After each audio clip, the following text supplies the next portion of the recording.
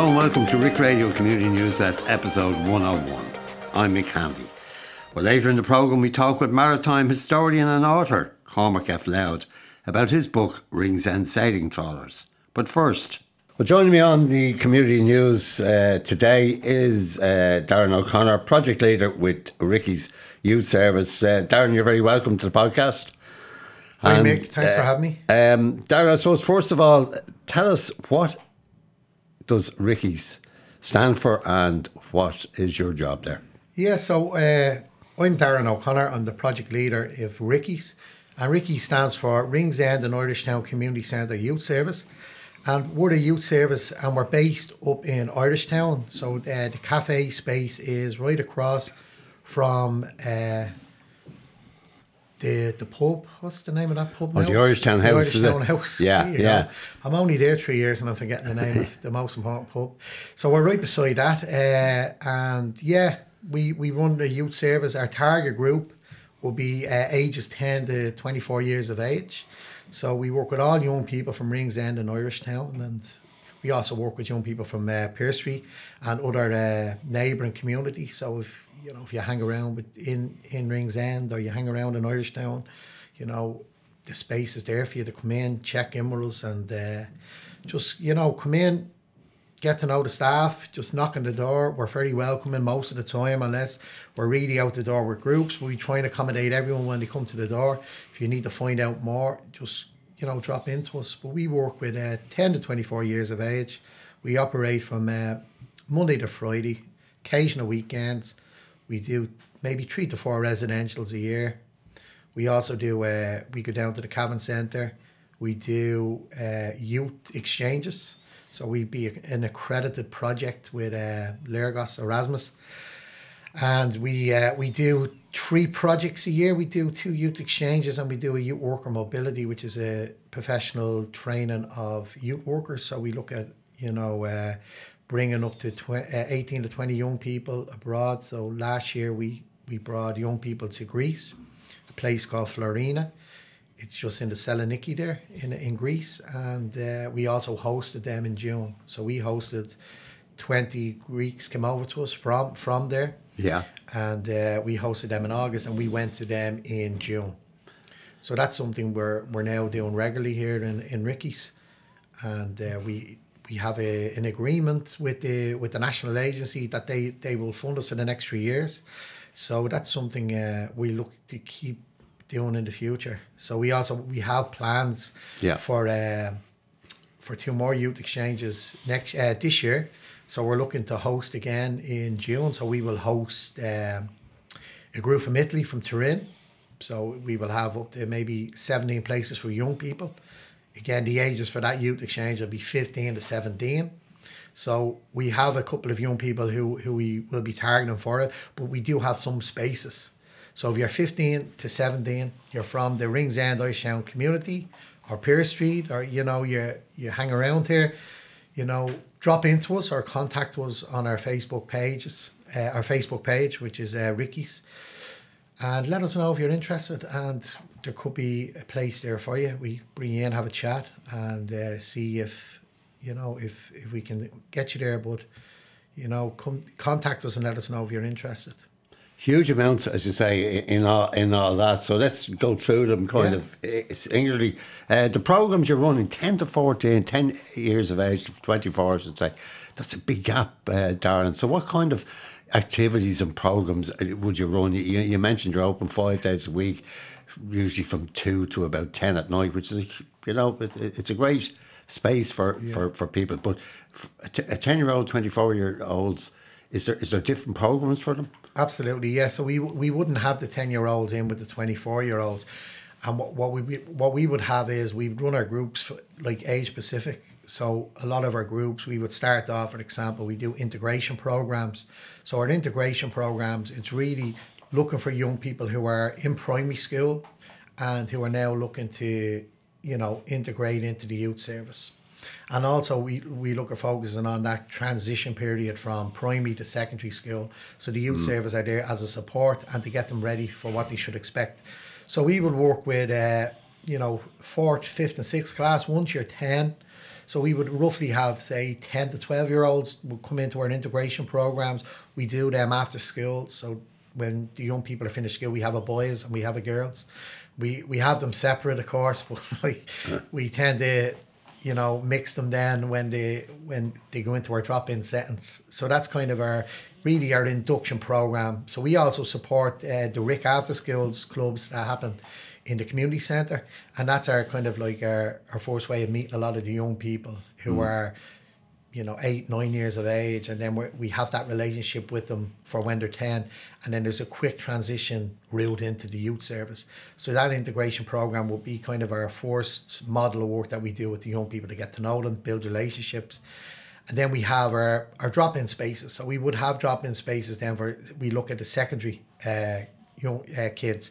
So we have from roughly 13 to 14 years of age, and these are young people who are in maybe first and second year of school, and that would be, we would have drop-in spaces for them. So I think we have 3 groups now in that age group throughout the week, and they would be mainly from 5 o'clock till 6:30, 7 o'clock would be those spaces. We have a boys group, we have a girls group, and then we have a mixed group. When you say drop in, what does that entail? So a drop-in is just a safe, comfortable space for young people to come in. It's structured and it's organised by the youth work staff, but they're free to be themselves. There is no real agenda there for when they come in to, we need you to do this, or we're looking for you to do that. It's youth-led, supported by the youth workers. There's games and activities there from pool, PlayStation, arts, music, and it's the young people just come in here to get to be themselves. And based on their interaction there is how we develop programs within the service. So we might have a group coming in who are experiencing bullying in school, we'll design maybe a bullying program to support them with that, and that's what we call developmental work. So the developmental work is work that happens with smaller groups. So our drop-ins would be large structured groups, where our developmental work would be more so the small structured groups. So we have a group like other groups where we have a neurodiversity group that come in on a Thursday. We would have an LGBTQ plus group that come in during the week also. So it's really based on the needs and the issues in the community. We have groups. We don't label young people. We do have certain names on our groups. But a lot of it is it's really just trying to cater for the needs in the community as they present themselves.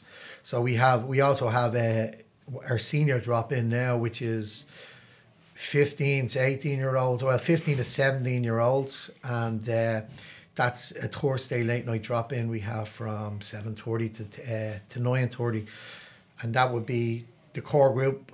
In that group would have went to Greece last year on a youth exchange. Some of them didn't, and will have an opportunity to do Italy this year with us. But and we do some outreach work, street work, which is when we say street work, people are thinking, what street work?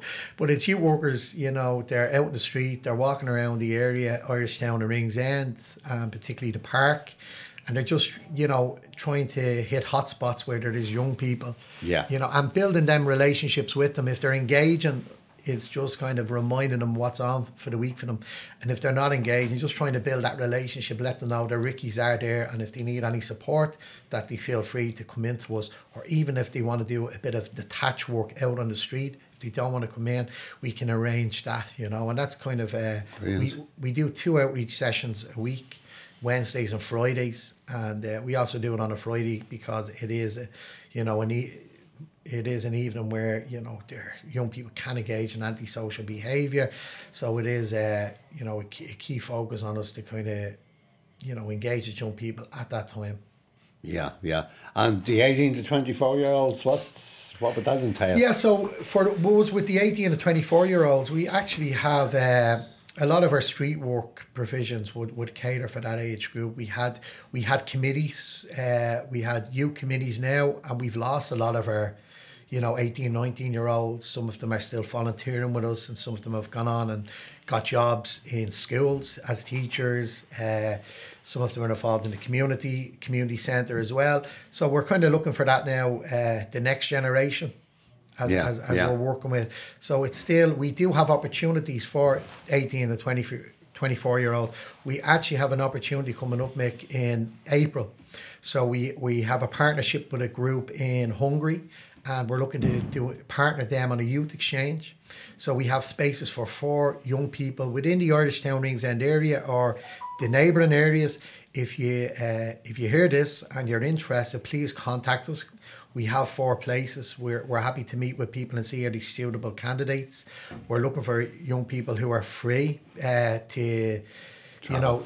To travel and available. I'm sure if they're in college, particularly if they're studying youth and community work or something similar, the college would support it. It's a once in a lifetime experience, and it also, if you're studying youth and community work, it would really enhance your skills and experience. And it's for almost a week in, I think, the 2nd to the 10th of April. And it's contact us on RICCYS, drop into the U Cafe, let us know you're interested, or hit us up on our Facebook page. Brilliant opportunity. Let us know. Yeah, look, great opportunity. All costs is covered, Mick. Yeah, it's funded by RICCYS. It is funded by the Erasmus. This one is we're a partner organisation with the Hungarian National Agency, but RICCYS would fund all the Irish projects that we do and the accreditation that we got. So it's it's a great opportunity. It's something that maybe wasn't available many years ago for people, and we've already we sent I think maybe 40 to 50 young people from Ringsend and Irishtown have now engaged in the Erasmus program. And they've been to Greece, and what would they do when they go to Hungary now? What would they be engaged in? So a youth exchange would be, it's not a holiday, so they won't be going over to Hungary to have a holiday. They'll be going over to engage with other people from different countries, from the likes of Finland or Spain and Hungary itself. It's called a multilateral youth exchange. So it exists to 4 to 5 different countries, small teams. So there'll be one youth worker for young people, all of the age of between 18 and 30 is the European age, but in Ireland our cut-off is 24. 24, yeah. So that's why we say 18 to 24. So they'd be engaged in workshops, they'd be looking at, the name of the youth exchange is Rate My Plate. So they're looking at food, looking at, healthy ways to grow your food, to watch what you're eating, to really kind of challenge these unhealthy lifestyles around certain parts of Europe. And they will do that in a fun, non-formal setting. So it's a non-formal education, and it's working with other European countries. It's getting that sense of being European. So a lot of us in Ireland, we live in an island. We don't have the luxuries of other European countries where they can jump on trains and take an hour to visit a different country. We have to get on a plane. But I suppose these programs really, make young people feel more European and know that there is another place outside of Ireland for them to go get work and to achieve their full potential or live their dreams, So it does create that opportunity, and also get to see and have another look at different perspectives across Europe. Fantastic, absolutely. And that's so 4 people you're looking for that Hungarian trip, which is in April. And to contact you at RICCYS down there. They can drop into the U Cafe, Mick, or they can contact us on our Facebook page. You can find our Facebook page on rick.com. You can get it on Facebook, RICCYS. It's there. It's easy accessible as well, To get you, yeah. Now, the other exchange as well, and we saw last year, as you mentioned there, the Greek people coming here, young people, and yourselves going over there. I think it's the opposite this time round, is that the Italians are coming here first, and then the people from Ringsend and Irishtown are going to Italy. And you have a number of places on that too, have you? We have some, So it's, again, it's we have a lot of young people interested. Like, we will definitely fill it, Mick, but what we try and do is we try and give new young people the opportunity to Yeah. go on a youth exchange. So we had two groups the last 2 years who are itching to go again, and we can certainly send them on too. But we want to give an opportunity for new young people to get the experience to go away. So we're really kind of exhausting avenues around, putting it out there for young people if they want to go, if they haven't experienced it before, that it is an opportunity. You're 15 to 17, you live in Ringsend or Irishtown, or you hang around this area and you live nearby, contact us. There might be a place for you. So that's what ideally we want to send new young people who didn't have this experience. But if we get 14 young people signed up, we'll just have to do an interview process with many of the other young people that we brought away before to bring them away a second time. But we do like to get new young people to experience this. That is our goal. Brilliant, brilliant. And I was here when you were heading off to Greece last year. And of course, there's a lot of youth leaders go with them as well. You have to have people. How many youth leaders are involved in RICCYS altogether? Yeah, so we have a team. So there's myself, who's the project leader. There's Brendan Cummins, who's a full-time youth worker there. We have Alison Wrigley, part-time youth staff, and Stephen O'Connor, part-time youth staff. So there's 4 of us. We're a relatively small team, and so it's we're limited on what we can do throughout the week, but we do our best, and we like to think we run a good service, and we get lots of young people in. We have a good turnover. We had last year alone, we had 248 unique individuals access RICCYS. Brilliant. Which is just phenomenal, given the size of our staff team, and that's 248 different young people. It's not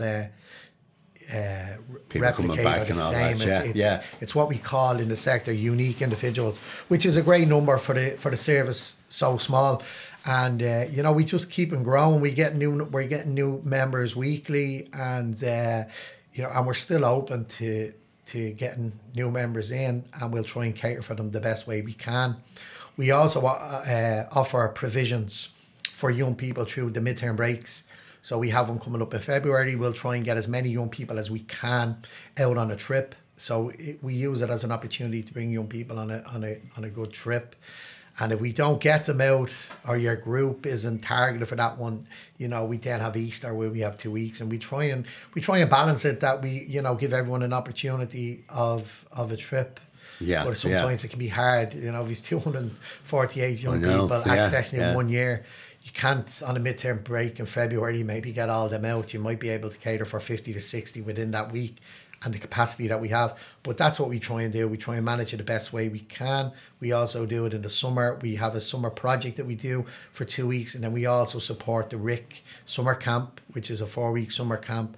So we try and engage with the young people the best way we can throughout midterm breaks as well. Fabulous. And for, say, anyone, I know you've that 18 to 24 year group where obviously people are finishing their leaving cert and moving into the jobs market, and that for work as a youth leader, as a project leader, Darren, where would people go, or what do they have to do with inside their leaving cert to do this type of work?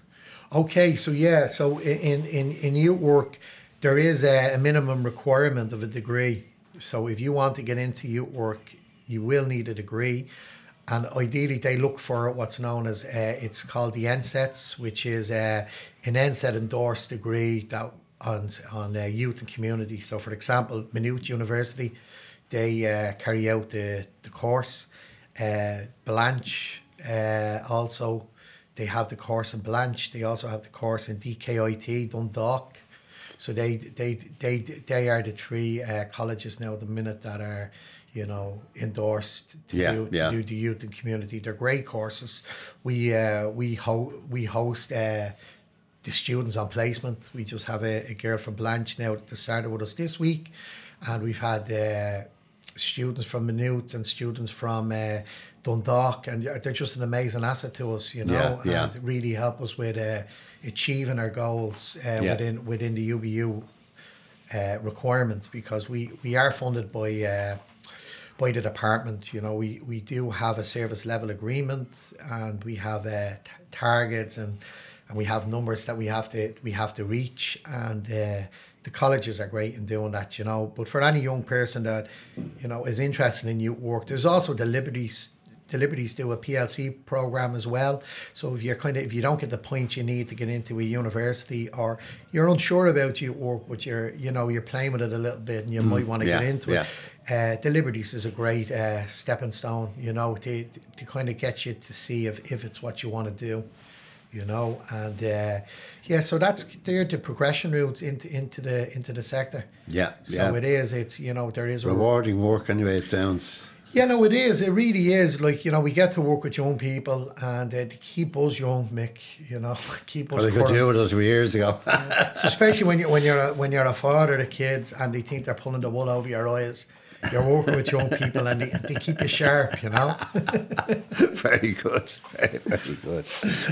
So you have plenty on this year, Darren. I know we're only at the start of the year, but you have plenty. You probably have a programme of events for the whole year. Yeah, look, we've plenty on, Mick, but we're also open to new projects and new programmes. And if there's a group of young people listening or a young person listening, and I haven't said anything that's ticking boxes for them, come down and have a chat to us. We're always open. The youth work team is very highly skilled and they're very open to trying new things as well. So also we do, we do stuff around podcasting. We've been very productive in podcasting the last few years, which has gone very quiet on us now. We think some of the young people have lost a little bit of interest in it because they've given it so much. So that's something as well. We're always looking, and we're here now in RICC Radio where we have a great facility and we can do stuff here. So it's, if there's someone listening out there and you want to pursue even podcasting, or anything, come down and have a chat with us. Brilliant. And what we want to do is try and offer, the alternatives that the community aren't offering. So there's lots of football teams, Gaelic teams here, dancing groups, drama groups. We don't want to step on them on their toes there. They do great work. We refer young people to there, but we want to do alternative stuff with young people that isn't happening around the community. Fantastic indeed. Well, Darren, all we can do is thank you for coming in and letting us all know. We wish you the best Thanks for having me. 2024, and good luck with Hungary. 4 places for that group. Yeah. And then, of course, we've that Italian trip later on in the year. There you go. That's it. Lots going on. Thank you. Come and join us at our Retro Cafe, open weekdays from 10 until 2 here in the community centre. Come and check out our Karen's culinary delights. Well, joining me on the Community News Desk now is historian and author Cormac F. Lowth. And Cormac is going to be talking with me about a book that he brought out about 18 months ago called Ringsend Sailing Trawlers. And Cormac, you're very welcome to the podcast once again. Thank you, Mick. Cormac, I suppose before we get into the book, for our listeners, could you tell us a little bit about yourself and how you get into all this writing books and history, and I suppose your links to Ringsend as well? Sure thing, Mick. Well, I've been associated with the sea in one way or another all my life.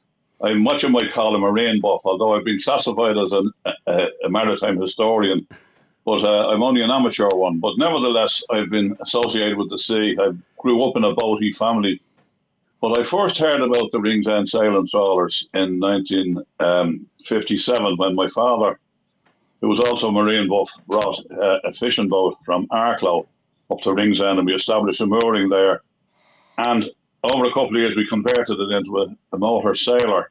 But there were a lot of old men used to congregate around the steps at the bottom of Cambridge Road there at the time. And that's when I first heard about the sailing smacks, as they call them. Because some of them apparently had sailed on them when they were young men. They disappeared. The last one went in 1919. But there were a lot of old men there in 1957 who had sailed on the sailing trawlers as young lads. And I had an interest in it ever since. But it was a whole period of maritime history that went under the radar. It practically disappeared. And over the years, I got very much involved in maritime historical matters. And I'm a member of various historical societies, and I've been lecturing on maritime matters and writing articles for a great many years. So I just decided to research the Ringsend sailing trawlers, having heard about them as a young lad, because very little had ever been written about them. And I had a bit of a job finding actual pictures of them, but in the end, I gathered up quite a good few. And it was a big thing in its day. Back in the day, there was a big fleet of sailing trawlers existed in Ringsend from 1819 to 1919, exactly 100 years. And they existed in an almost unchanged state over that period. I reckon from my researches that there was, I can't nail it down definitively because the registers disappeared in the Custom House fire. I reckon there were between 260 and 300 boats there over the 100 years.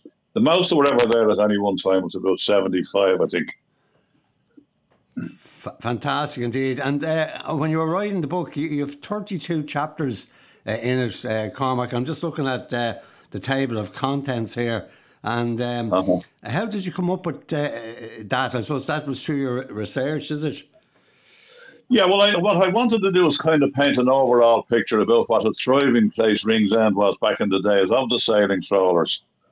There was a huge boat building facility in Ringsend on the bank of the Dodder that disappeared when the corporation took over the area and demolished all of the houses and the boatyards that were there. There was a vast amount of fishing boats, schooners, brigs built there, and a huge amount of yachts also, going back a couple of 100 years. And in the space of one generation, it's all gone now. You can still see the remains of the slipways along the bank of the Dodder at low tide. But in addition to that, everything associated with the sailing trawlers was actually made in Ringsend. So there was a huge amount of ancillary industries, all of the ironwork, all of the nets, ropes, twine, sails, all made in Ringsend. So it was a fairly wealthy place by any standards. It wasn't by any means squalid or run down or poor, because there was a huge amount of industry there. Every bit of glass in Dublin was made in Ringsend. There were various other industries there also. So there was a lot of employment. And why did they get rid of the boat building facilities, Cormac? Well, they were all located along the bank of the Dodder between the bridge and the point in Ringsend. And the boatyards were interspersed with the rowing clubs of Dublin, which moved up to Island Bridge, that sort of college rowing and stuff like that. But there was a lot of rowing as well, and a couple of small yacht clubs in Ringsend. But in the 1930s, the corporation acquired the entire area, practically the entire area, by compulsory purchase order, and demolished them and built the great blocks of flats that are there today. They knocked down practically all of Castle Street and built the blocks of flats. And they moved right down as far as Harry Smith's yard. There was 1 yard left. By the time they were finished in the 1950s, there was 1 yard left. And it only lasted for another few years after that. But it had been there for a long time previously. So in the space of a generation, that whole tradition of boat building in Ringsend was practically lost. Practically the last yard to be knocked down was Murphy's yard, owned by Joe Murphy, who was a friend of mine, a marvellous shipwright and boat builder, who subsequently became a shipwright in the port and docks. And of course, too, Cormac, within the locality, there was a huge amount of trawler families, I think as they were called. Yeah, well, I'd have to tell you the story about how the sailing trawlers, the particular type of sailing trawlers, came to Ringsend in the first place. There was a vast amount of fish available in the Irish Sea and on the East Coast, more so than today, back in the day. And realising that, a group of gentlemen got a company together to form a fishing company. It was a public company to which you could subscribe and buy shares. That was in 1818. And they formed the Dublin Trawling Company, the Dublin Fishery Company. And they gathered up a lot of money from public subscriptions and went over to Brixham in Devon and bought. They bought 8 initially, bought 7 initially, and had 1 built in Dublin of the great big fishing smacks that existed there. It represented a much more efficient way of fishing than the type of boats that were in existence in Ireland generally and on the East Coast, which were smaller and had bigger crews. The Brixham smacks, they were up to from about 38 tons up to about 53 tons. And they varied very little. They gradually tended to get a bit bigger as the century progressed. But throughout, they only had 4 of a crew, 3 men and a boy, whereas the existing boats that were there in Dublin, such as wherries and so forth, they did trawling all right, but to a lesser extent. They didn't have mechanical winches like the Brixham trawlers had. They had mechanical hand-operated ratchet winches for hauling the trawl off the seabed, and they could fish in deeper water than the local boats. So as a consequence, it was quite successful for about 30 years. It folded up after that, but nevertheless, by that stage, people realised that this was the way forward, and they began to build those type of boats in the boatyards in Ringsend, and a great many people who were involved in smaller boats got into the larger boats. And in no time at all, there was a regular fleet of them. They moored all along the Pigeon House Road, where the present-day moorings of the yacht club are. Mm. Is there any of the Brixham trawlers still around, Cormac?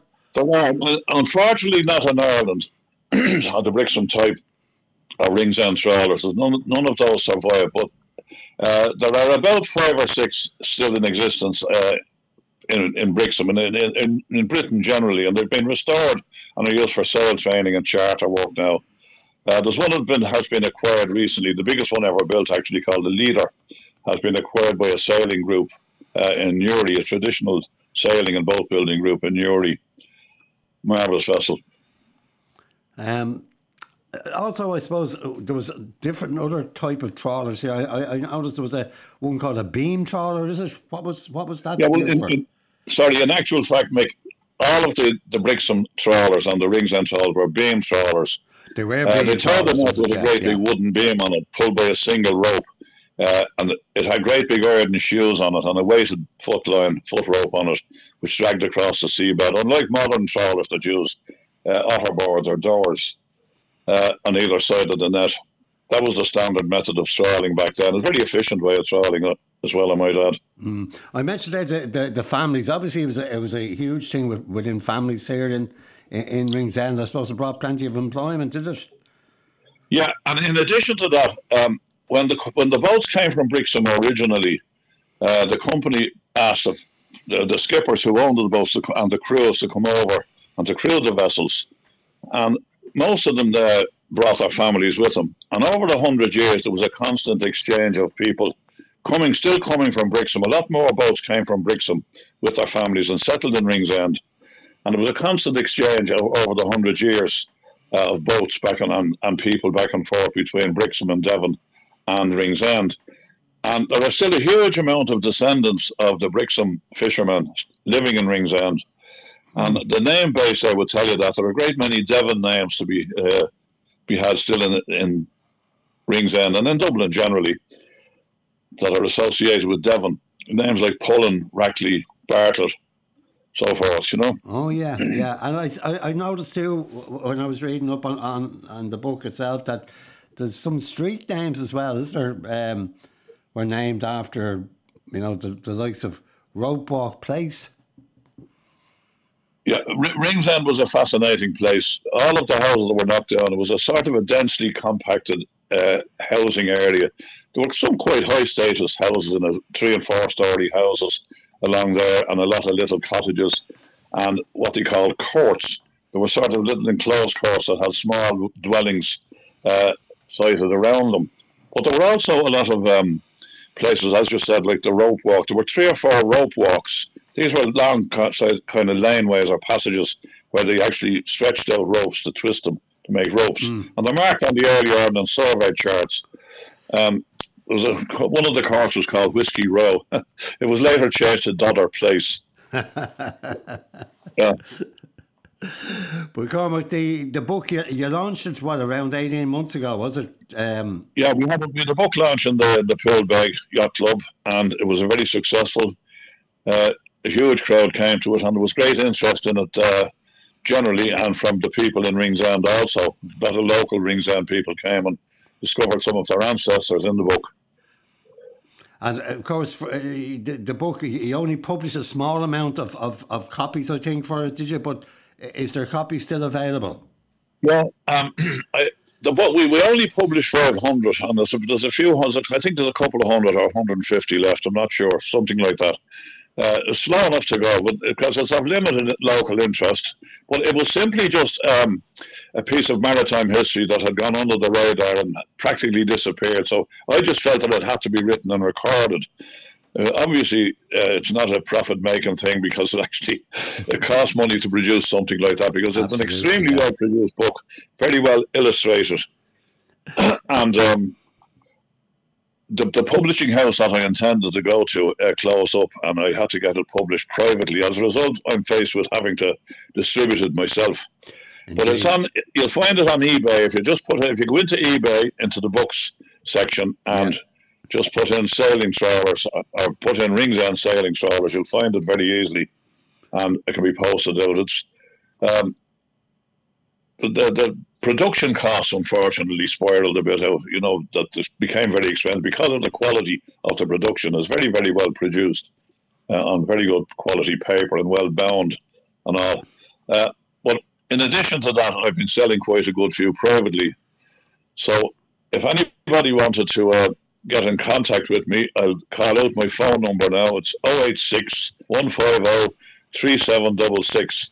So if anybody wants a copy privately rather than going to eBay, they can just ring me. Brilliant. And it retails €27, is that right, Cormac? Well, it's retailing, selling privately for €27. Obviously, I had to put some money on it for postage and commission and stuff like that. I think it's on eBay for 32 plus postage, but the postage is reasonable enough. We should have rang you before Christmas, Cormac, about this, because it would have been a nice present, I'm sure, for people to give at Christmas time. But sure, any time of the year will do anyway. Yeah, absolutely. And I did sell quite a good few for that purpose around Christmas time also, yeah. Well, Cormac, thanks a lot for joining us on the Community Newsdesk today and telling us about the book. Hopefully there's some people out there listening who might be interested in it and will contact you on it. But great to have a history, to say, of the Ringsend sailing trawlers. My great pleasure as always, Mick. Thank you very much indeed. Thanks, Cormac. Well, if you would like to hear more on Ringsend sailing trawlers, Cormac will be giving a talk to the Old Dublin Society in Pearse Street Library on Wednesday, the 28th of February at 6 p.m. And all are welcome to that. I think it's a free event as well. That's the 28th of February, a Wednesday evening at 6 p.m.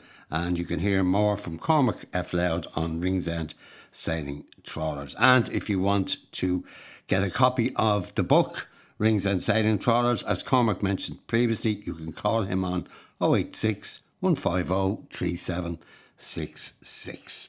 That's all from the Community Newsdesk this week. My thanks to our guests Cormac F. Lowth and Darren O Connor.